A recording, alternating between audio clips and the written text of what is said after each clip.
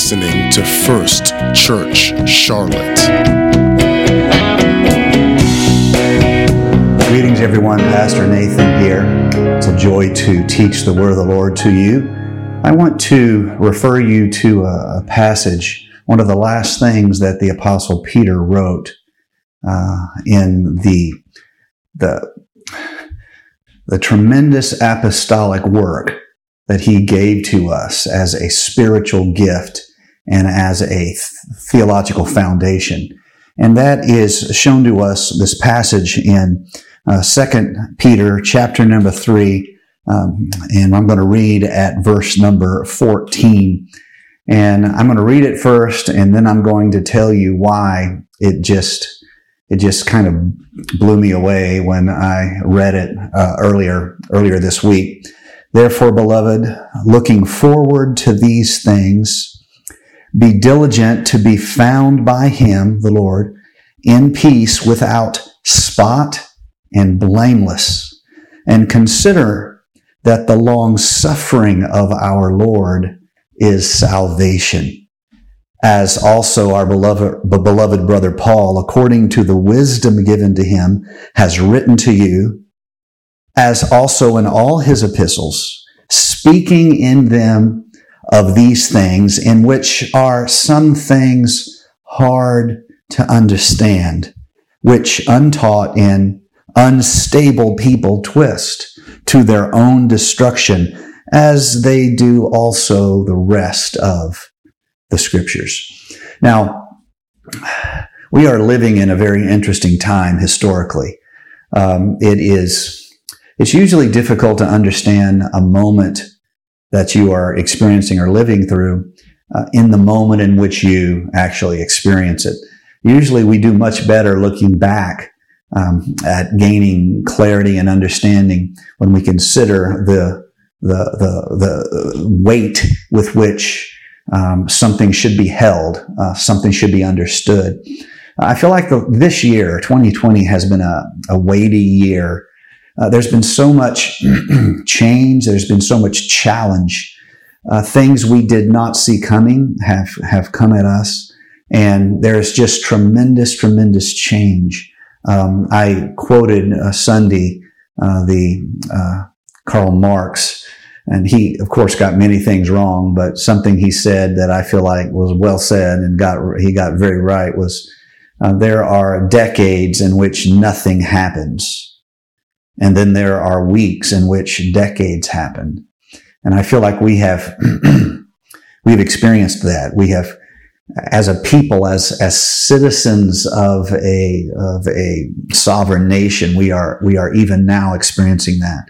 The changes that have happened this year have been profound. I think in some ways we are experiencing and living through a rise of the millennials as a political organization. They are taking their seat at the civil table, and we are seeing that. And along these, generations can move against each other like tectonic plates.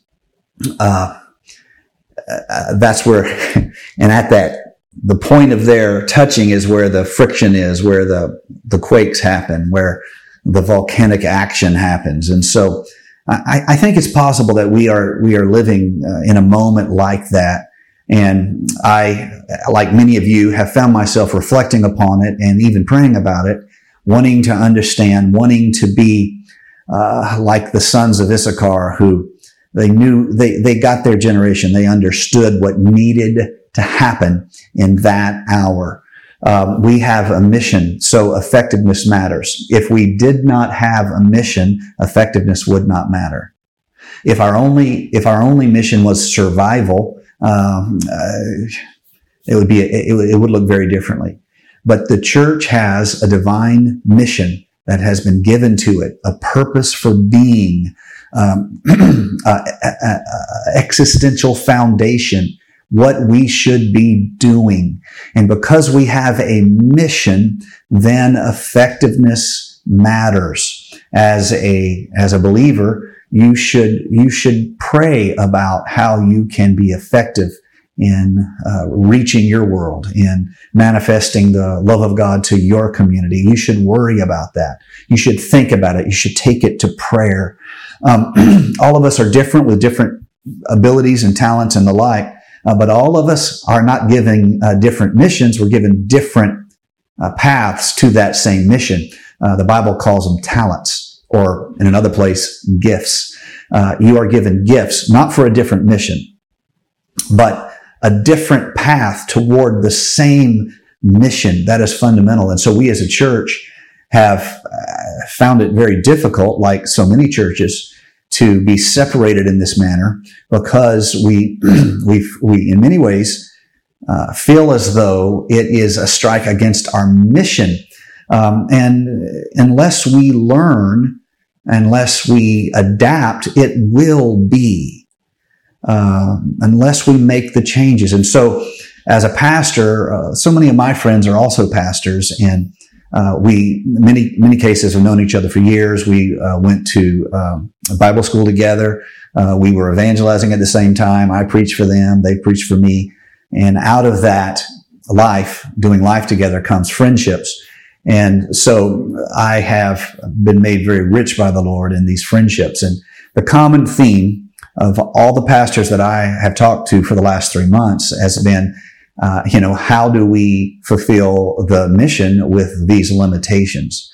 How can we have any influence with these limitations? And so the result has been, what can you do? Not what do you wish you could do? That's not very helpful. What's helpful is what can you do? And as a result, technology, what we're doing right now, teaching by a video stream that has its flaws, it has its problems, it has its shudders, and it drops frames, and it, you lose your internet connection. All the same limitations. Well, not the same limitations, but the same point that there are limitations. Remember going to church? Thousands of years ago, we actually went to church together, and there's limitations there. The sound system doesn't work. There's a child who's sitting behind you who's having a really bad day and needs to be soothed by the Holy Spirit, and they're crying right in your ear. You get to church and realize that your children, wore no socks and they were supposed to wear socks. You get this idea. There's always distractions. But what you do is you decide, okay, well, I'm going to push through it. I'm going to ignore the baby who needs to be soothed by the Spirit. I'm going to ignore the sound system, and I'm going to try to get something from God. Now, you've learned that. That's kind of core to you because you grew up in a church and you had to do that. Well, now there's a different set of distractions. Now you can, click away because there's an advertisement pop up. There's another video that's popping up. You can, your internet connection is struggling. The volume is imperfect. The pastor is not a very good photographer. You get the idea. All of these things are keeping you from spiritual connection that you must have in order to be effective. How? In being saved? No, in your mission. We have a mission. And as a result, effectiveness matters. Now, in all of this change and all of this challenge, a lot of our churches have had to learn how to do technology bridge to people. They couldn't have services. And so they had to learn how to do this. Now, anybody on our production team can tell you that there's a lot of things to learn. We have a team that focuses on this, and they do a fantastic job. And Preston at our church, he's the director of that, and he is continually a lot of services you won't even see him because he's up in his little cave trying to get as good a possible experience as we can for you. We chase problems one at a time, and you've seen us try to do this. I mean, the latest things we're doing now is we just bought a dedicated server just for uploading, to try to help you get a smooth stream. We have to change because we have a mission. Change that is related to the effectiveness of the mission should never be a crisis for the believer. If you come to church and they make a change that is geared toward effectiveness of the mission, you should never let that bother you. Even if you don't yourself particularly like it, as we get older, we have things we prefer and we don't prefer. You may not like it. The answer is not to find a church where they don't do that. The answer is to understand the need for effectiveness in the mission. Now, if you don't perceive the mission, you won't care about effectiveness. Now, our church, we don't have much of this problem. I think, for the most part, just speaking as a pastor, we represent people hungry for effectiveness in the mission. I was speaking to one of my friends, and he had made changes trying to get a better technology solution so they could work with what they had. You can't have service. What do you do? Well, we're going to try to move online and make it as good as possible. So he made changes, and everybody has to do this. We've done it. And if you've been around our church for a few years, you've watched this continual iterating processes where we try this iteration, try that iteration to make it better. And so he had to do it all at once. So he had to change the lighting, because the lighting that looks good in person does not look good on video.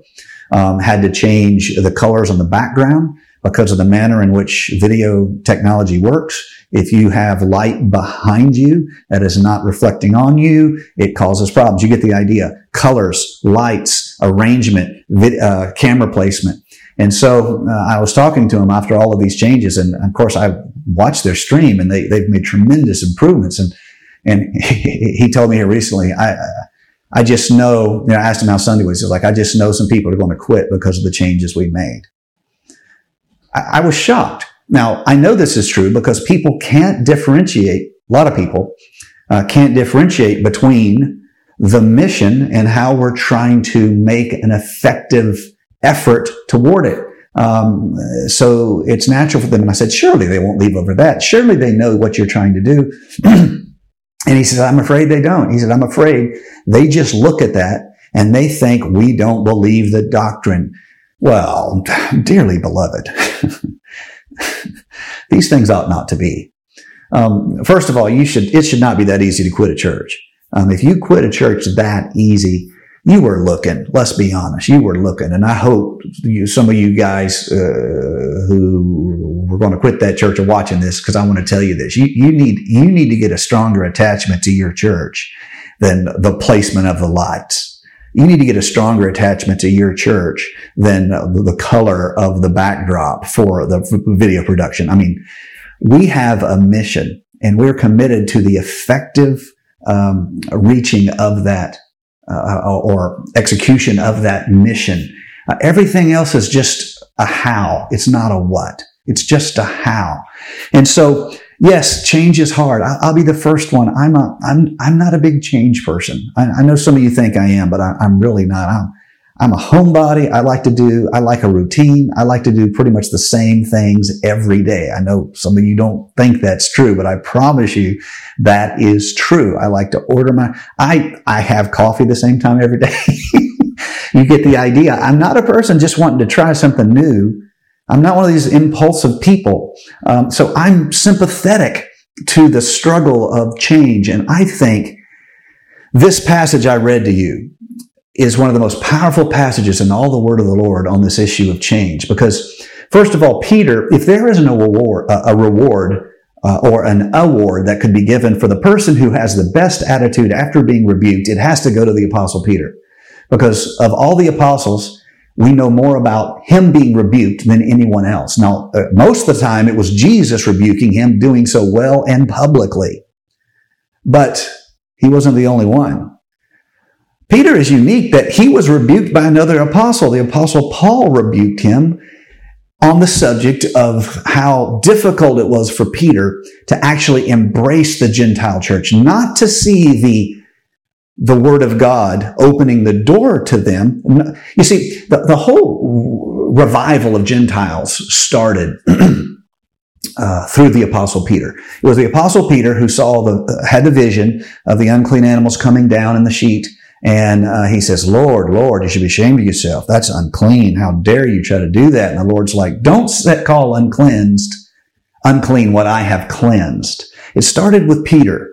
But it's one thing to see it, and it's something else to live with it. Paul normally gets most of the credit for the Gentile revival, but really it could not have started with him. It had to start with Peter. Peter had the keys to the kingdom, so to speak. He was the preacher on the day of Pentecost. So it started with Peter. But when Peter, who spent most of his life around the Jewish church, who most of his ministry was directed to the Jewish church, when he actually visited the Gentile church at Antioch, it was hard for him. He knew on a theological level that the door had to be opened for them. But then actually seeing what it was like, it was so hard for him to make that transition. And so what he did is he tried to have it both ways. He tried to make space for them in the kingdom, but didn't really want to have fellowship with them. This is quite like something that when I was a young preacher, I actually heard a lot as an evangelist. You would go to a church that would be all white, and they would justify it by saying they'd be in a community where it was, a third or 50% African American, or a third African American, and 12% Hispanic, and the rest white. But there'd be none of these other races in their church.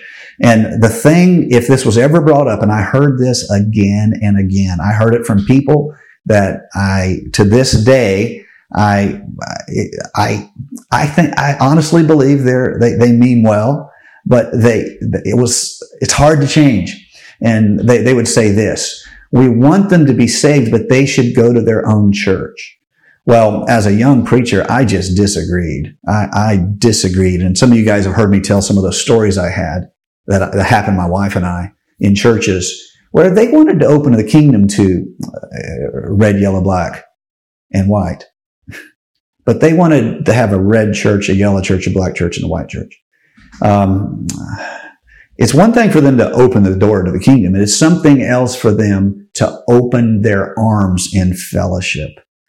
Well, today, because I am older and I'm more confident and I don't need their approval, I would be much quicker to speak in a contrary manner, shall we say, to them. And I would say, now, because of my place in life. But as a very young preacher, just trying to find my way, I just kind of nodded along like, well, okay, whatever you say. This happened to Peter, and he wanted the Gentiles to be saved. He did. He was the one who opened the door. But when he went to Antioch, he had trouble. And what he did is he avoided fellowship with Gentiles. And he might even have hesitated to partake in the Lord's Supper in a Gentile home or a Gentile meet group of people. And he tended toward the Jews. Now, man, Paul understood that this could not last. Paul understood that this would mean the end of the Gentile church. Paul got it. And he publicly rebuked the Apostle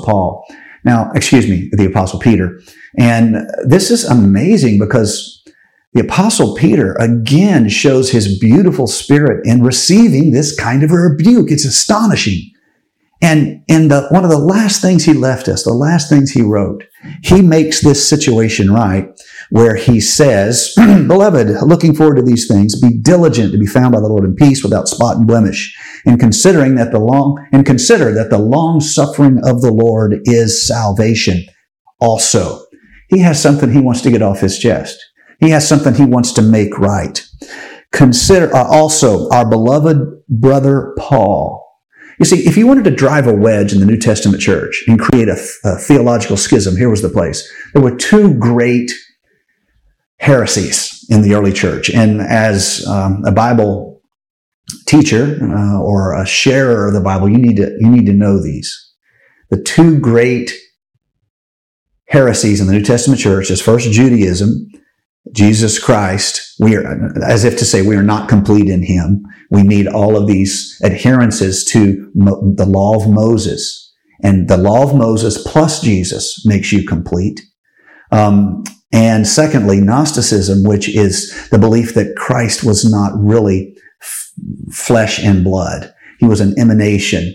He didn't really suffer. He just appeared to suffer. He didn't really die. He just appeared to die. So basically, God tricked us. He did not satisfy justice through the cross. He just tricked us. Now, yeah, that's a big deal.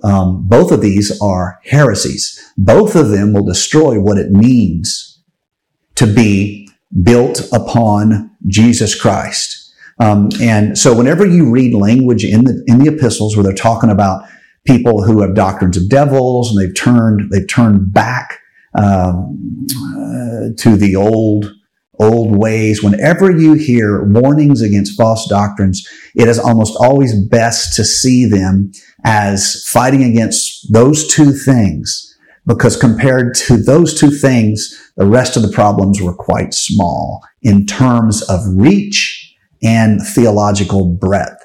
And so the Apostle Paul here has rebuked Peter, and Peter is not going to let a theological wedge be driven between him. He is going to show his beautiful spirit in this moment. Our beloved Paul, according to the wisdom given to him, has written to you, as also in all his epistles, teaching in them of these things, in which are some things hard to understand, which untaught and unstable people twist to their own destruction, as they do the rest of the scriptures. Man, this is just, once you understand some of the history, this is just amazing. It just blows my mind. The good spirit, the teachable spirit that Peter has, and the willingness to admit that for the ages. He could have done it privately with Paul, just kind of make things right, but not really. But he gave us a gift of the greatest of us need to have a teachable spirit. The mighty of us need to be accountable. That is what that Peter is showing us here today. And Peter says this, look, Paul writes some things that are hard to understand. Change is hard. Peter is writing predominantly to the Jewish church. Most of his reach primarily was to the Jewish community of faith. He didn't have near the Gentile reach that Paul, or say even someone like Barnabas, would have. Peter writes to them, and they are, all of them, to a man or a woman, I would, at least by my take, they are inclined to be sympathetic to Judaism. Jesus is not really enough. You need the law of Moses plus Jesus. That gets you over. Jesus isn't enough. His salvation isn't complete. You've also got to follow these rules, and then the combination of your salvation and Christ's salvation, then you're enough. They would be inclined to that. That was their comfort zone. That's what made them relax, so to speak. People who sang like them, talked like them, worshiped like them, ate like them, did life like them. That was their comfort zone. And Peter writes to them and says, look, there are some things that are hard to understand, and untaught and unstable people twist to their own destruction. Two categories: the ignorant, those who don't know better, and the unstable. Think about this. In other words, there are people who use theology to reassure themselves because they aren't stable within, and they use their theology to make themselves feel stable. They're unstable, and they need to believe it a certain way so they can feel stable. They themselves are unstable. They haven't foundations, but they're made stable by interpreting the scripture in this way. That makes them stable. Two classes of people who don't know better, they're ignorant, and people who are unstable. They need to believe it this way, otherwise they have no foundations. Both of these categories twist the scripture to their own destruction. But it's not just the writings of Paul, Peter would say. They do this with the rest of the scriptures also. You therefore, beloved, since you know this beforehand, beware lest you also fall from your own steadfastness, being led away with the error of the wicked, but grow in the grace and knowledge of our Lord and Savior, Jesus Christ. To him be the glory, both now and forever. Amen. Change is hard. If you go online and you Google examples or illustrations of change, there's a ton of great examples you find. I want to read to you a letter that was written to the president in January 31st, 1829. It is promoting the canal system of transport, and it is written against railroads. The canal system of this country is being threatened by the spread of a new form of transportation known as railroads. The federal government must preserve the canals for the following reasons. 1. If canal boats are supplanted by railroads, serious unemployment will result. Captains, cooks, drivers, hostlers, repairmen, and lock tenders will be left without means of livelihood, not to mention the numerous farmers now employed in growing hay for horses. 2. Boat builders will suffer, and tow line, whip, and harness makers will be left destitute. 3. Canal boats are absolutely essential to the defense of the United States. In the event of the expected trouble with England, the Erie Canal would be the only means by which we could ever move the supplies so vital to waging modern war. As you may well know, Mr. President, railroad carriages are pulled at the enormous speed of 15 miles per hour by engines, which, in addition to scaring the livestock and frightening women and children, endanger the life and limb of passengers, and they snort and roar their way through the countryside, setting fire to crops. You get the idea. The Almighty certainly never intended that people should travel at such breakneck speed. Signed, Martin Van Buren, Governor of New York. Change is hard. Churches are forced into change. Generations arise and institute change. There are changes to the manner in which our government organizes itself. Our cities organize themselves. Changes in which our civil order is maintained. There is change. It is a constant. But remember, whenever there's a change that is aimed at making us more effective at the mission, we shouldn't be afraid of that. You may not like it, but you shouldn't be afraid of it. The only time you should worry is when there is a change to the mission, the what, not the how. You see, we as a people have been given a great commission by God. You, as a Spirit-filled believer, have a great work to do. Don't be turned aside from that work. Like the late T.F. Tenney was so prone to say, the main thing is to keep the main thing, the main thing. We love you. Have a great week. We will see you Sunday. Watch our various media outlets for details on service times. Thank you for listening to First Church Charlotte. If this podcast has blessed you, please rate it with 4 or 5 stars. By doing so, you will help others find our free podcast and bless them. If you're in the Charlotte, North Carolina area, come worship with us at 4929 North Sharon Amity Road. For information about service times, church ministries, and so much more, visit us online at firstchurchclt.com. If you would like to help support our efforts, please text GIVE to 704-445-5353. We pray God's richest blessings to you. Come, worship with us.